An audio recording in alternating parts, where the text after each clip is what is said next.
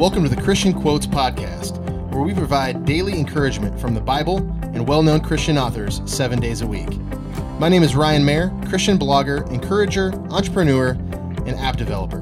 I'm excited to have you here, so let's get started. What's up, everybody? Ryan Mayer here, and welcome to episode 3 of the Christian Quotes Podcast. Thanks so much for joining me today. I know there's a lot of things that you could be doing with your time, and so I'm very grateful that you're here, and I have an awesome quote for you today from an awesome guy named Francis Chan. He's the author of Crazy Love, Overwhelmed by a Relentless God. It's a very popular book, and many of you have probably heard of him. But if you haven't, you can go over to YouTube and just search Francis Chan, and it'll pull up tons of videos that I'm sure will bless you big time. This guy is a very practical teacher.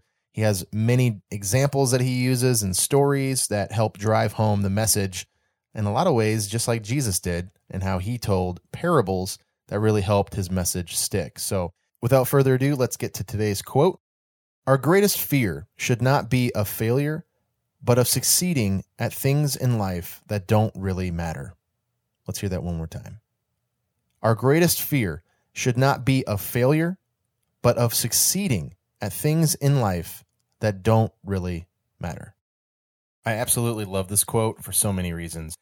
And for one, it's so easy for us to worry about failure and worry about, okay, I want to succeed at life. I want to be a successful businessman, or maybe I want to go to college and then get a good job and then I can support my family.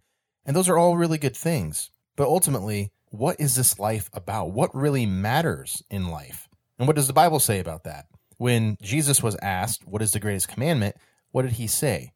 He said, love God and love others as yourself. And ultimately, that is what is most important, to love God, to love others. And what's so cool about the second part of that is God actually feels love when we love his kids. Just like any other father, if somebody did something for, your son, you would feel love and appreciation for that person because they're helping your son. Make sense?